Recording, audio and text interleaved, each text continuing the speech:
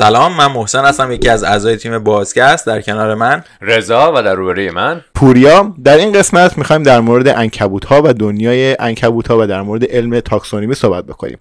همراه ما توی این قسمت دکتر علیرضا زمانی هستن، یکی از متخصصین عنکبوت‌ها در ایران و در دنیا. خیلی خوشحالیم که شما رو داریم. چطورین دکتر؟ ممنون، مرسی. من سلام عرض میکنم به شما و شنونده های عزیزتون. خیلی ممنون که از من دعوت کرد. بخوایم قسمت رو شروع بکنیم بدون اتلاف وقت یهو وارد بحث بشیم. اصلا چی شدش که شما وارد این رشته شدین؟ چجوری علاقه‌مند شدین به عنکبوت‌ها و کلا چی شدش که به اینجا رسیدین؟ والا من زمانی که به خاطرم هست علاقه‌مند بودم به دنیای موجودات زنده، طوری که حالا در دوران کودکی اکثر حالا کتابایی که میخوندم یا برنامه‌های تلویزیونی که مشاهده میکردم، چیزایی که بود همش مربوط به حیوانات و جانورشناسی و از این دست مسائل بود. تو اون دورم، حالا تو دوره 6-7 سالگی و همون زمانها، بیشتر اوقات وقتم رو حالا توی باغچه‌مون دنبال حشرات و به نوعی حیات وحش شهری میگشتم، منتها اون بخشش که معمولا توسط بقیه افراد معمولا خیلی بهشون توجه نمیشه، که حالا حشرات بودن و عنکبوت‌ها و مارمولک‌ها و چیزهای مختلف معمولا میگرفتم این مدتی توی شیشه نگهداری میکردم، رفتاراشون نگاه میکردم. از این بین برای من عنکبوت‌ها جذابیت خیلی ویژه‌ای داشتن، طوری که ساعت‌ها میشستم رفتارشون رو نگاه میکردم یا گونه‌های مختلفشون رو سعی میکردم پیدا کنم، رفتارشون رو یادداشت میکردم که مثلا چجوری یه عنکبوت تور درست میکنه، چیزی که مشاهده میکردم. اولین عنکبوت خودم رو، اول نمونه عنکبوت رو فکر میکنم توی 7 سالگی فکر میکنم جمع کردم، 7-8 سالگی بود جمع کردم.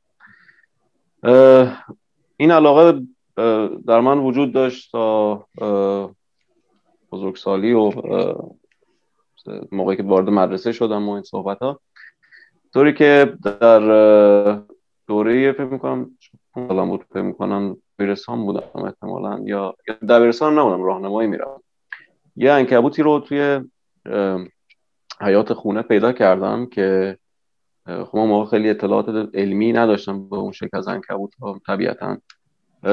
یه عنکبوتی رو پیدا کردم، ولی خب با اون اطلاعات محدودی که داشتم میدونستم این به یه گروهی از عنکبوت‌ها تعلق داره که عنکبوت‌های خطرناک بهشون میگن اسناک لوس اسپایدر، یا عنکبوت‌های منزه یا عنکبوت‌های یونانی بهشون. منتها خب اون زمان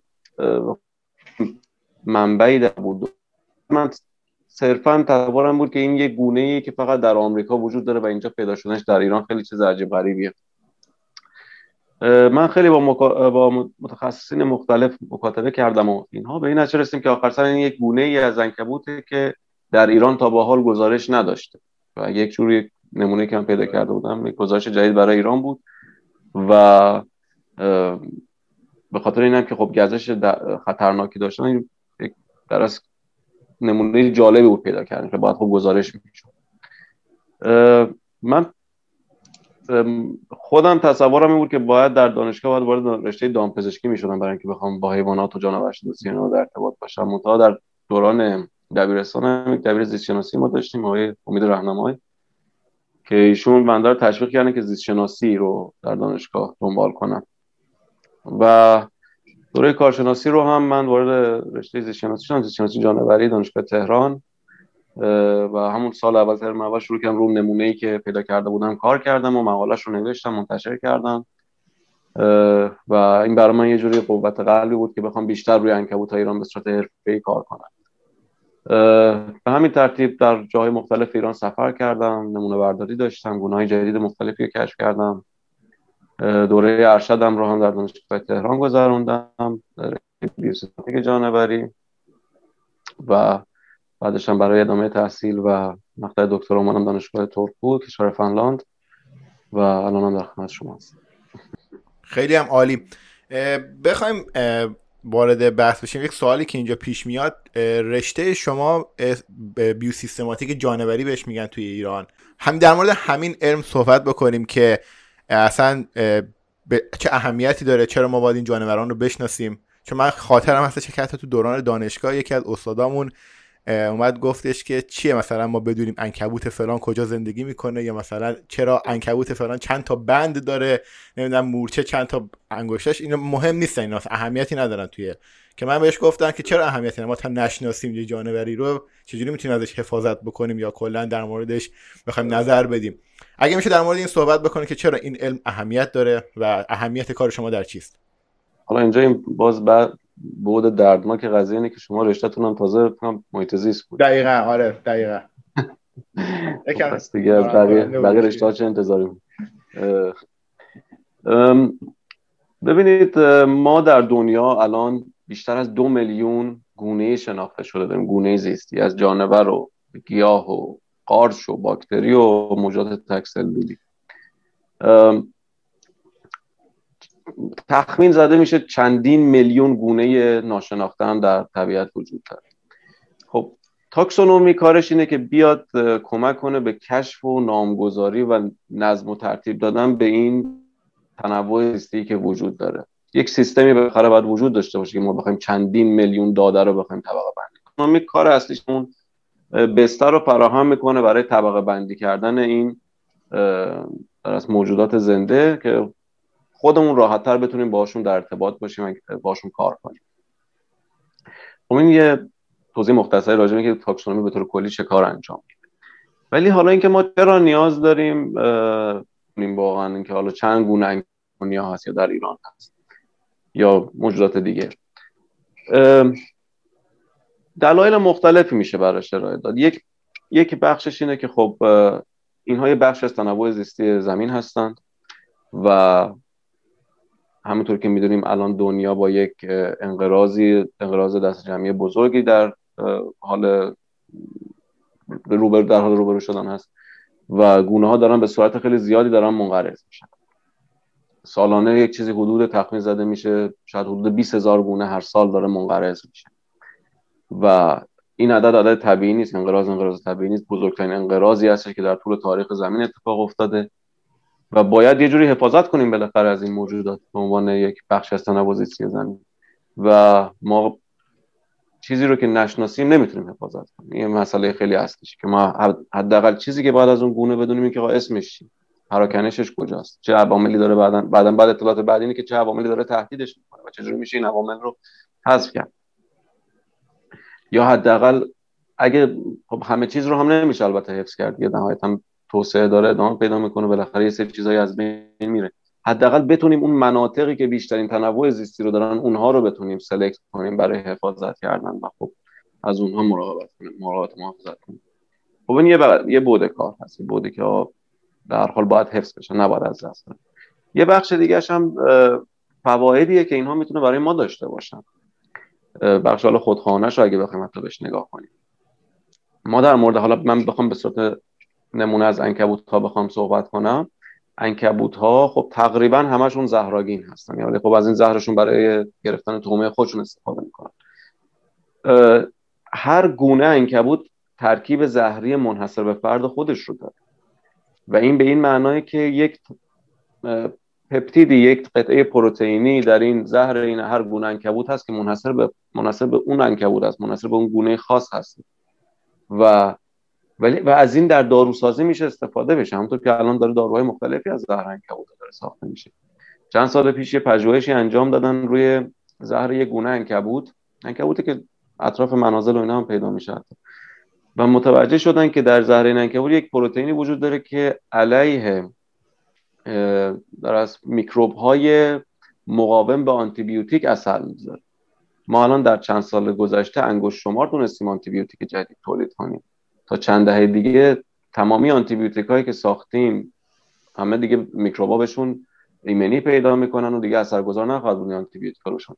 در اون زمان خواهد بود که یک چنین ترکیبات شیمیایی که در طبیعت وجود داره، در موجودات مثل عنکبوت‌ها یا عقرب‌ها یا سایر موجوداتی که حالا زهر دارن مواد شیمیایی خاصی تولید میکنن وجود داره، ممکنه به ما کمک کنه و جون میلیون‌ها آدم رو نجات بده. و وقتی یک گونه عنکبوت منقرض میشه صرفا این نیست که خب بگیم حالا یه اسم رو ما از توی لیست خط میزنیم. ممکنه یک گونه‌ای داره هضم میشه که یک ترکیب زهر به ویژه‌ای داره که برای ما میتونه بسیار مفید و مهم باشه. شاید یک گونه عنکبوتی باشه که زهرش علیه کووید 19 مثلا اثرگذار باشه. تا زمانی که از اینا نشه، از اینا حفاظت نکنیم، خب نمیشه، جا برای این مطالعات وجود نخواهد داشت. یا به طور مثال ابریشم عنکبوت ها یک ترکیب فوق‌العاده عجیب غریب و ویژه‌ای در طبیعت است که مشابه نداره. میتونه تا 7 برابر قوی‌تر از فولاد باشه، در این حال بسیار سبک، بسیار کیسانه. یه ترکیب خواص آنتی باکتریال و ضد قارچ داره بعضی از ابریشم‌های عنکبوت ها و یک سری ویژگی‌هایی دارن که میتونه برای خود ما هم مفید باشه و خب اگر ازشون حفاظت نکنیم بعداً داریم درس یه چیزی از دست میدیم که قابل جایگزین شدن نیستش. پس بهتر تلاشمون بکنیم که ازشون بیشتر بشناسیمشون، ازشون حفاظت کنیم. دقیقاً. یه خاطره‌ای من اینجا بگم، گفتین در مورد زهر عنکبوت‌ها و چه کمکی میکنه به علم پزشکی. من یادم بچه بودم، تقریباً 10-12 ساله، تو خونه نشسته بودم، بعد بابام از سر کار اومد، یک جعبه دستش بود، بابام دامپزشکه، روش عکس یک ترنچولا بودش. بعد من گفتم این چیه؟ بعد گفتش که این یه داروییه که از سم این ترنچولا استخراج شده و کمک میکنه به بهبود بهتر زخم، که داشتن اینو فرستاده بودن از خارج از کشور برای بابام که تستش بکنن روی نمیدونم زخمای مختلف اسب. حالا مقاله‌اش هم هستش، میتونین برین سرچ بکنید، مطالعه کنید که چه نتایجی گرفتن. خیلی جالب بود برام، که من اونجا برام خیلی جالب بود که مگه میشه عنکبوت که همه میگن ترسناک سمیه به ما کمک بکنه که مثلا تو بهبود بهتر زخما. حالا اینجا در مورد سم و یا زهر این جانوران صحبت کردین، یکم در مورد همین توضیح بدین، چون خیلی ها عنکبوت که میبینن میگن وای سمیه، سری میکشنش، میترسن، یک ترسی وجود داره. چقدر این عنکبوت ها برای ما خطرناکن و اصلا تفاوت بین زهر و سم چیه؟ اینا ما میگیم زهری ان، خیلی ها میگن سمی ان، چه تفاوتی وجود داره؟ بین سم و زهر از نظر حالا ما زیست شناسی معمولا تفاوت قائل میشیم در این که میگیم آقا سم، اول اینکه سم مدل انگلیسیش پویزنه، زهر ونومه. زهر هم برای دفاع استفاده میشه، هم برای شکار کردن، در حالی که سم معمولا فقط برای دفاع استفاده میشه. زهر معمولا باید وارد دستگاه گردش خون بشه، در حالی که سم معمولا باید وارد دستگاه گوارش بشه. به طور مثال عنکبوت‌ها، خیلی از مارها، زنبورها، عقرب‌ها، اینا موجودات زهرآگین هستن، در حالی که مثلا قورباغه‌ها، خیلی از قورباغه‌ها، مثلا اونایی که در آمریکای جنوبی زندگی میکنن، اونا سمی هستن. یا خیلی از مثلا حشرات و اینا برای ترکیبات سمی در بدنشون. یه تفاوت دیگه هم دارن که معمولا زهر یک اندام به خصوصی داره برای تزریق کردنش، مثلا نیش عقرب یا فنگ عنکبوت‌ها، نیش زنبورها، چیزای مختلف. ولی معمولا سم در یه سری غدد مختلفی از در بدن معمولا پخشه و اندام ویژه و به خصوصی برای وارد کردن اون به بدن جانور مقابل وجود نداره. عنکبوت‌ها تقریبا الان ما در دنیا یک چیزی نزدیک 50,000 گونه عنکبوت الان شناسایی شده و به استثنای حدوداً 300 گونه که غده زهر ندارن، مابقیشون زهرآگین هستن. ولی خب این زهر معمولا ترکیبات زهرشون معمولا فقط برای اثر گذاشتن روی طعمه‌های معمولشون، حالا حشرات و چیزای دیگه، معمولا حشراتی که معمولا از خودشون کوچیک‌تر هستن معمولا اثر گذاره. ولی خب یک تعدادشون حدود 300 گونه هم هستش که زهرشون برای انسان هم میتونه خطرناک باشه، برای انسان‌های بالغ و سالم. که خب ولی خب تعداد مرگ به اون شکل نیست، به خاطر اینکه زهری که معمولا تزریق میکنن مقدارش خیلی کمه، خیلی خیلی شما باید جانور رو واقعا اذیتش کنی، معمولا که دیگه واقعا بخواد شما رو گاز بگیره. معمولا عنکبوت‌ها در صورت احساس خطر اکثرشون فرار میکنن، چون زهر یه ماده خیلی گرانبهاییه برای حیوان. اگه بخواد مثلا تزریقش کنه، الکی از دستش بده، معمولا چند روز الا یه هفته شاید زمان ببره تا اون کیسه زهر دوباره بخواد پر بشه و خب جانور به مقداری بی‌دفاع در مقابل خطرهای احتمالی. انرژی زیادی هم میبره تولیدش. دقیقاً انرژی زیادی هم میبره و خب امساک میکنن در مصرفش. معمولا سعی میکنن فرار کنن. مگر شما واقعا اکثر موارد گزش هم زمانی که عنکبوته یا خیلی تحریک شده یا مثلا رفته توی لباس طرف، مثلا لباس طرف رو زمین بوده رفته اونجا قایم شده، مثلا دنبال جای تاریک بوده، این طرف هم لباس رو پوشیده، یه فشاری وارد شده، مثلا این گزشی مثلا ایجاد شده. ولی خیلی موارد گزش کم هست و ترس از عنکبوت‌ها به خاطر گزیده شدن یه ترس غیر منطقیه، به خاطر اینکه حتی عنکبوتایی که در منازل ما هستن اگه یه توری یه جای گوشه خونه درست کرده باشه، این از تور خودشون خارج نمیشن، همونجا داره زندگیشو میکنه. حتی اگر بیاد، حتی اگه شما شب خواب باشید پاش به بدن شما بخوره، متوجه میشه که با یه موجود بزرگتر از خودش در ارتباطه و معمولا میره از اونجا، محل رو ترک میکنه. یه خونه‌ای توی آمریکا، دقیقاً یادم نیست کدوم ایالت کدوم شهر بود، ولی در یه بازه 6 ماهه حدود 2000 فرد از یک گونه عنکبوت فوق‌العاده خطرناک رو از توی اون خونه جمع کردن. به شدت دیگه جمعیتی زیاد شده بود داخل اون خونه، ولی هیچ یک مورد گزش از اون عنکبوت توی اون خونه از اون خونه گزارش نشده. یعنی اینکه حالا من این مثالا رو زدم که بدون خیلی ترس نباید بترسیم ازشون، صرفا به این قدر. علیرضا جان، این دسته‌بندی خطرناک بودنشون بر چه اساسیه؟ یکی میتونه مثلا ویژگی‌های بیوشیمیایی مثلا زهرشون باشه و اینکه خب چه تأثیری روی انسان میگذاره. آیا مثلا نیششون چقدر میتونه بدن انسان رو، مثلا پوست انسان رو سوراخ کنه، چقدر میتونه داخل بدن فرو بره، یا چقدر زهر تزریق میکنن، یا رفتارشون چقدر تهاجمیه، چقدر احتمال این داره که واقعا با رفتارشون مثلا بخوان ما رو گاز بگیرن، بخوان رفتار تهاجمی نشون بدن در صورت مقابله شدن با ما، یا پراکنششون چطوره، یا اصلا در ارتباط با انسان هستن یا نه. با در نظر گرفتن این فاکتورها 4 تا گروه اصلی از عنکبوت‌ها هستن که خیلی اصطلاحاً میگن حائز اهمیت پزشکی هستن، که در 4 تا گروه طبقه بندی میشن. اصلیاش بیشتره ولی خب اصلی‌ها 4 تا. یکیش که جنس آتراکس توی استرالیا هست، عنکبوت‌های تورقیفی استرالیایی بهش میگن. یکی دیگه فونیاتریاس مال آمریکای جنوبی و لوگزوسلس عنکبوت‌های منزوی و لاترودکتوسا که عنکبوت‌های بیوه هستن. این 4 تا گروه اصلی از عنکبوت‌های دارای اهمیت پزشکی هستن که گزش خطرناک و دردناک داره. و شما میدونم که چند نوع عنکبوت رو فقط خود شخص شما کشف کرده، یعنی اولین نفری بوده که این گونه رو پیدا کرده و معرفی کرده به ایران و دنیا. جمعاً چند نوع رو کشف کردین شما؟ تا الان مواردی که حالا مقاله هاشون منتشر شده 85 گونه بوده. منتها امسال فکر میکنم مقاله متعدد در دست چاپ هست، میکنم امسال 60-70 تا دیگه احتمالاً روش بیاد. یعنی جمعاً 100 نزدیک مثلا 40-50 تا فقط توسط شما کشف شده. و تعداد خب ما معمولا ما با همکارانمون معمولا اینا رو معرفی می‌کنیم دیگه، ولی خب من در معرفیشون داخلم. و تعداد کلی که الان وجود داره در دنیا چه تعداد هست؟ 50,000 گونه است در دنیا. اوکی.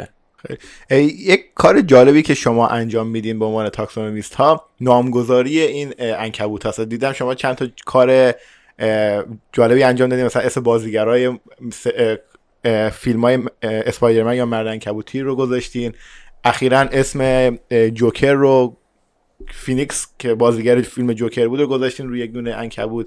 چجوری این اسما رو انتخاب میکنین و چرا اینجوری انتخاب میکنین؟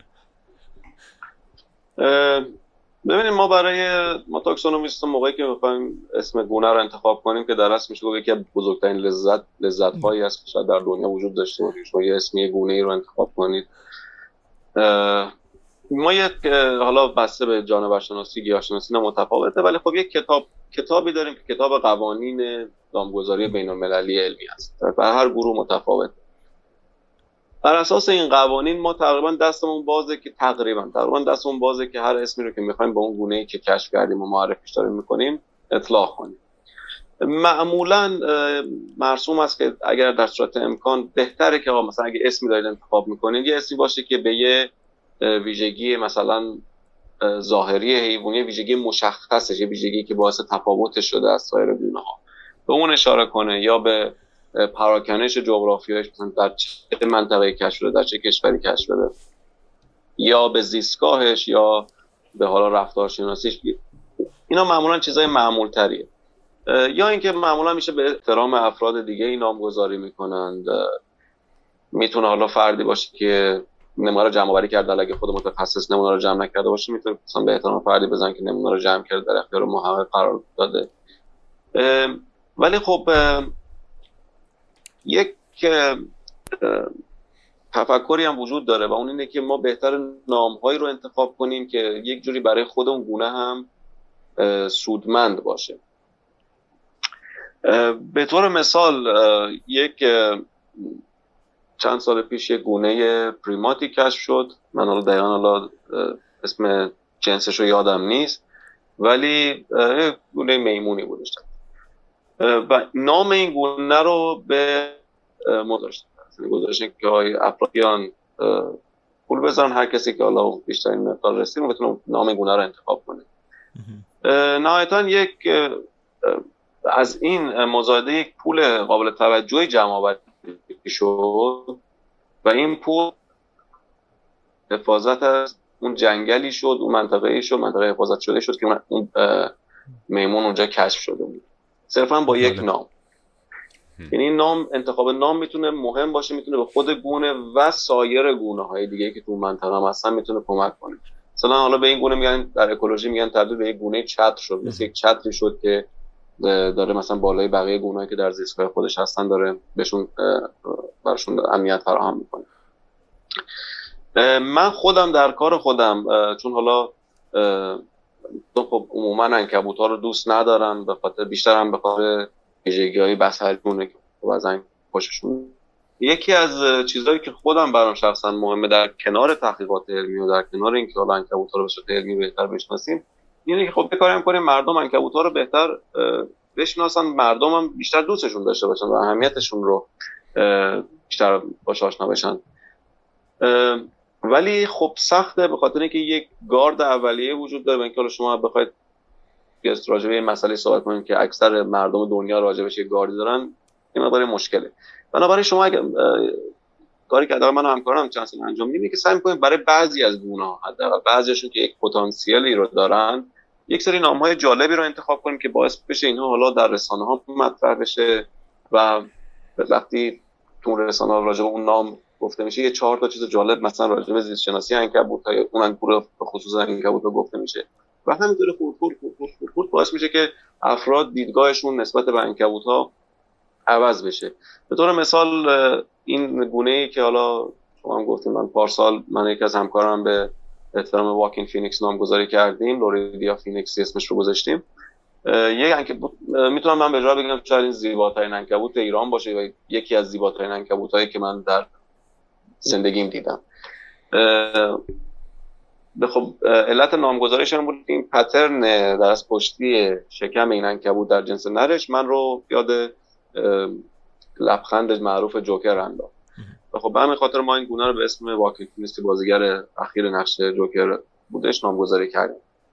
و خب این باعث شد در خبرگزاری بسیار متعدد این گونه مطرح بشه و خیلی خیلی معروف و پاپولار شد در دنیا. این خبرگزاری خیلی معروف و مهمی در دنیا اینا خبرشو کاور کردن، طرح‌های هنری متعددی ازش جاهای مختلف دنیا زده شد، مجسمه‌اش رو ساختن، خیلی چیزای مختلف اتفاق.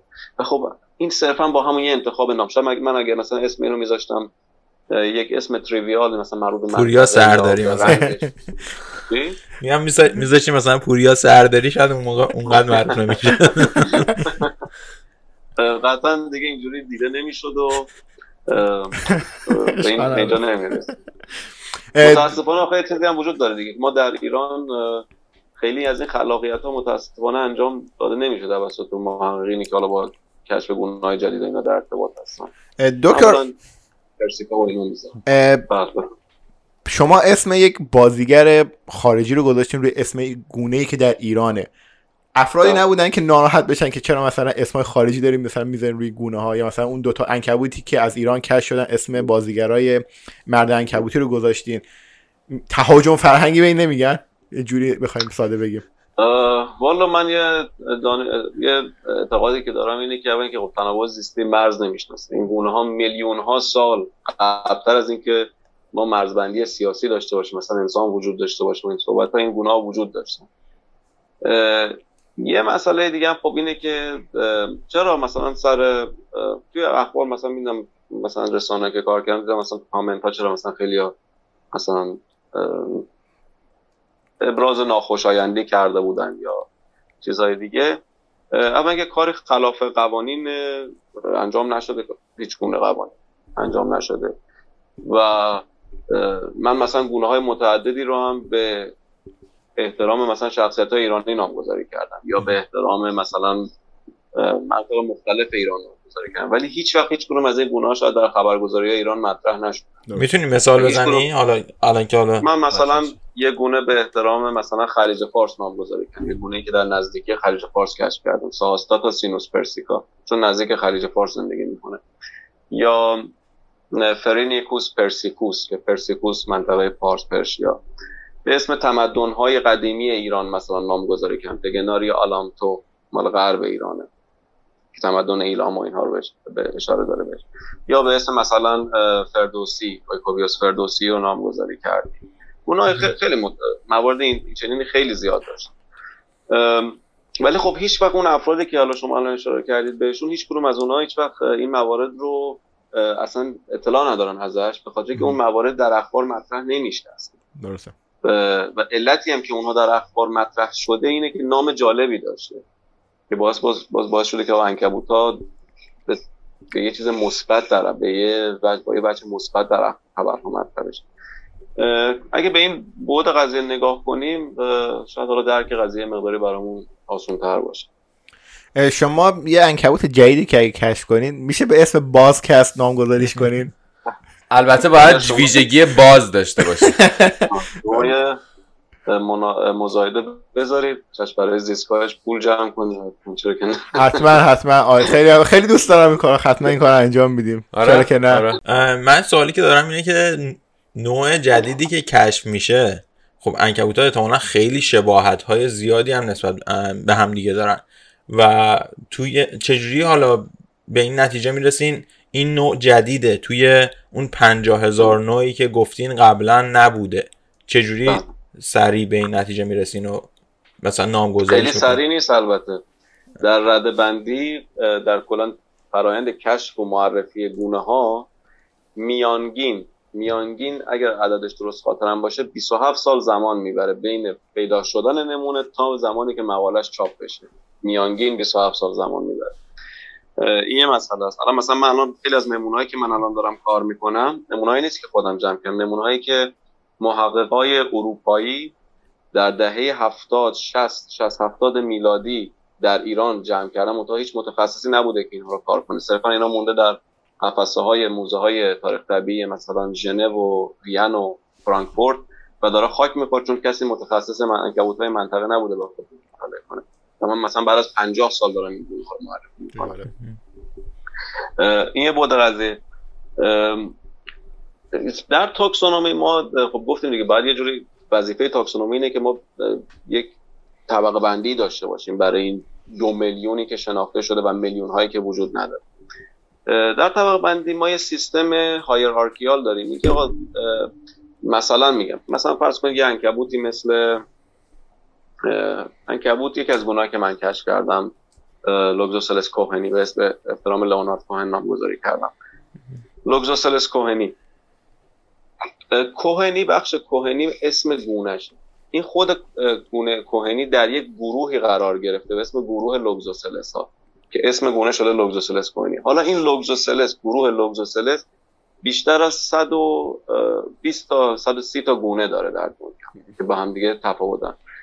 حالا خود این گروه لوگزوسلس باز توی یه خانواده خاصی از عنکبوت‌ها قرار که مثلا خانواده سیکاریده است.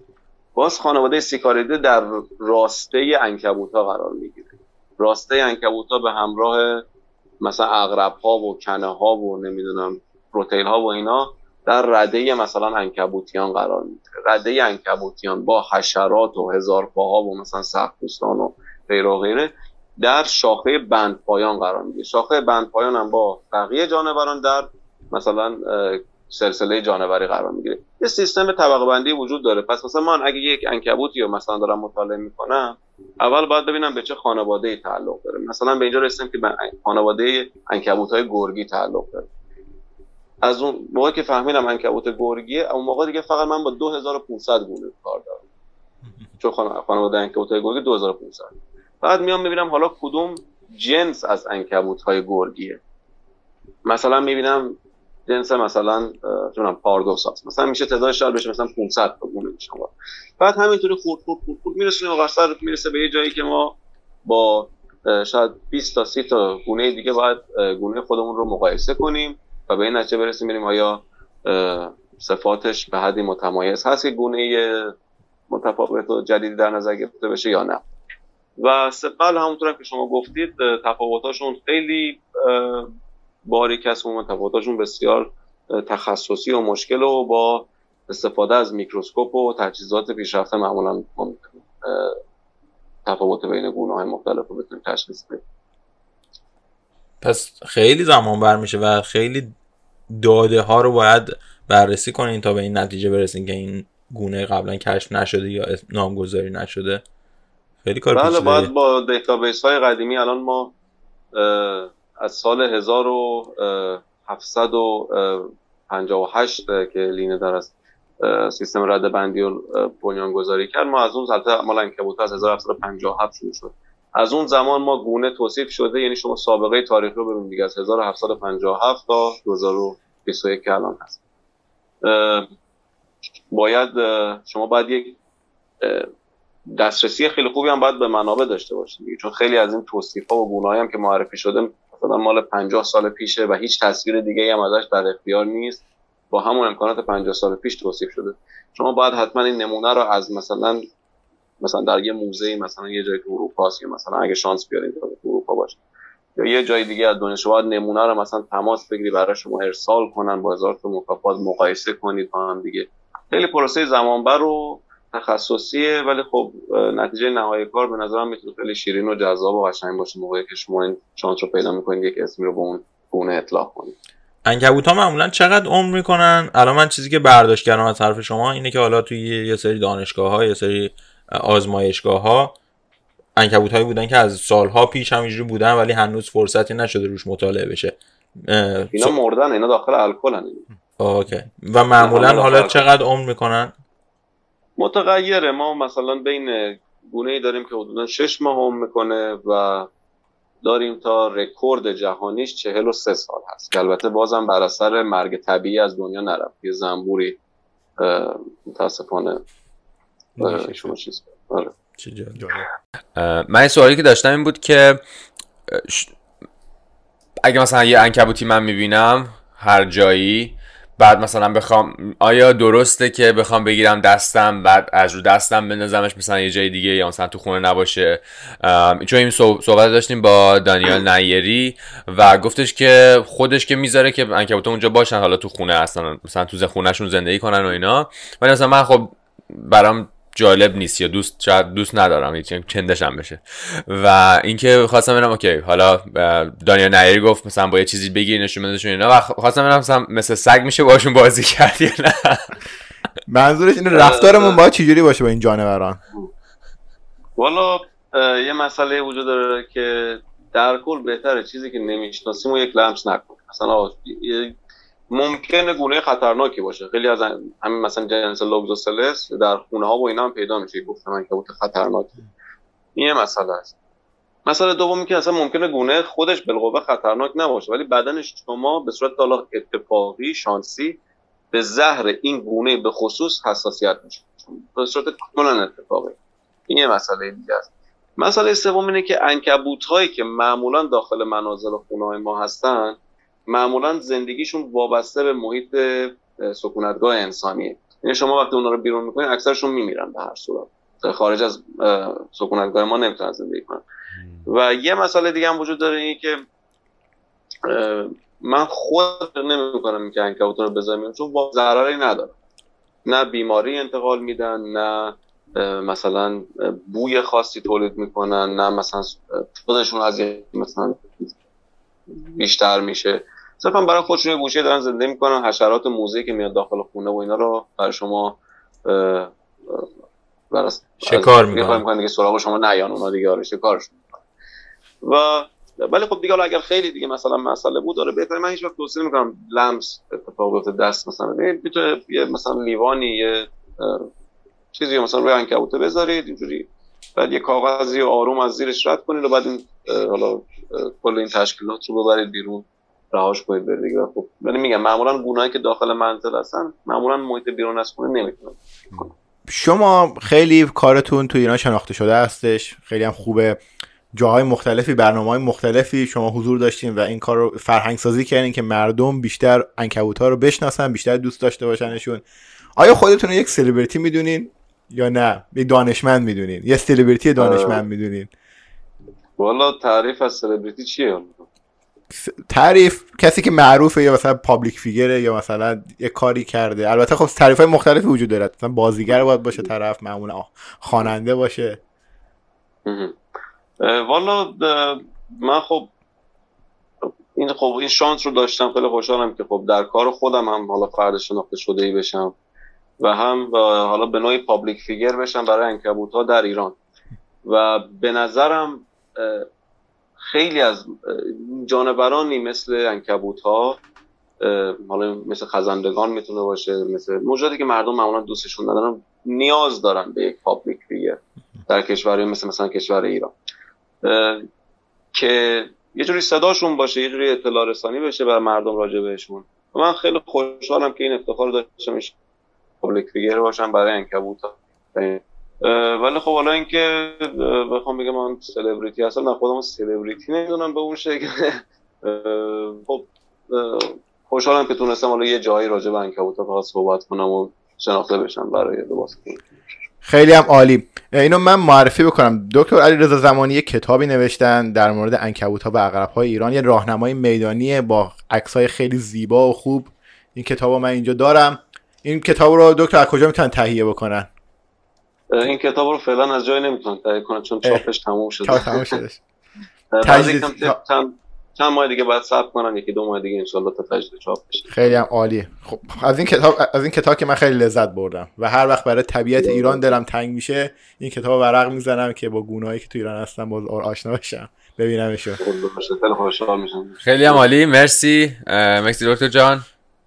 خیلی جالب بود، اطلاعات خوبی بود برای خود من به شخصه، چون من هیچ موقع عنکبوت‌ها رو خیلی جای خاصی از زندگیم نمی‌دیدم. فکر می‌کنم افراد خیلی زیادی هم باشن مثل من یا مثل رضا که حالا اگر عنکبوت‌ها توی خونه‌شون هستن میگیرن میکشن میندازن بیرون، ولی خب از اون اگر بیشتر به این فکر کنیم که اون چطوری میتونه توی زندگی ما، توی به قول شما حالا گفتین این زهرهایی که دارن چطوری میتونن از نظر علمی و پزشکی به زندگی ما انسان ها کمک بکنن، وقتی به این موضوع فکر میکنیم خب بیشتر کیر میکنیم براشون، بیشتر اهمیت میدیم به این موجودات. و مرسی که به قول خودتون صدای این جانوران بودین شما و هستین که یه اطلاع رسانی بشه. و حالا برای خود من میگم خیلی جالب بود، کاش بتونیم موضوعای بیشتری رو صحبت بکنیم با افراد متخصصی مثل شما. ممنون که این وقت رو در اختیار ما گذاشتین. ما ممنون که از من دعوت کردین. خیلی مرسی، ممنون. و حامی برنامه‌مون اسمش هست تچر یه برند تولیدی لباسه که در ایران فعالیت میکنه که کاراشون خیلی جالبه. توصیه میکنم حتما کارهاشون رو از طریق سایتشون تچر.co ببینید. البته تو خود سایت بازکست هم لینکشون رو گذاشتیم و کد تخفیفی که میتونن مخاطبای بازکست استفاده بکنن هست بازکست با بی بزرگ 2 تا A که توی وبسایتمون اگر نگاه بکنین میتونین از اون کد استفاده بکنین. و ما یه هدیه‌ای هم برای دکتر داریم، بله براشون میفرستیم. نمیدونم حالا چه جوری براتون به دستتون آره برسه. دکتر یکم جایی که زندگی میکنه آره. شاید ایرانی کم رفت آمد کنه فنلاند هستن، ولی قطعا ما یه هدیه‌ای برای شما میفرستیم. اینجوری میفرستیم. ممنون، مرسی، لطف کردین. آره و حالا ما رو میتونید از بهترین جایی که میتونید ما رو ببینید و بشنوید وبسایتمون هستش bazcast.com، به اونجا سر بزنید و همچنین در پلتفرم‌هایی مثل اسپاتیفای، گوگل کاست، اپل پادکست، کاست باکس و خیلی از پلتفرم‌های پادکستی دیگه که وجود داره اونجا میتونید ما رو بشنوید. و ویدیوکست های ما رو میتونید از یوتیوب ببینید با اسم بازکست. خیلی ممنون که ما رو میبینید و میشنوید، خیلی لطف میکنید. لطفا ما رو دنبال بکنین و نظراتتون رو به ما بگین و کامنت بذارین برامون. مرسی علیرضا جان. خدا نگهدار. خداحافظ. مرسی.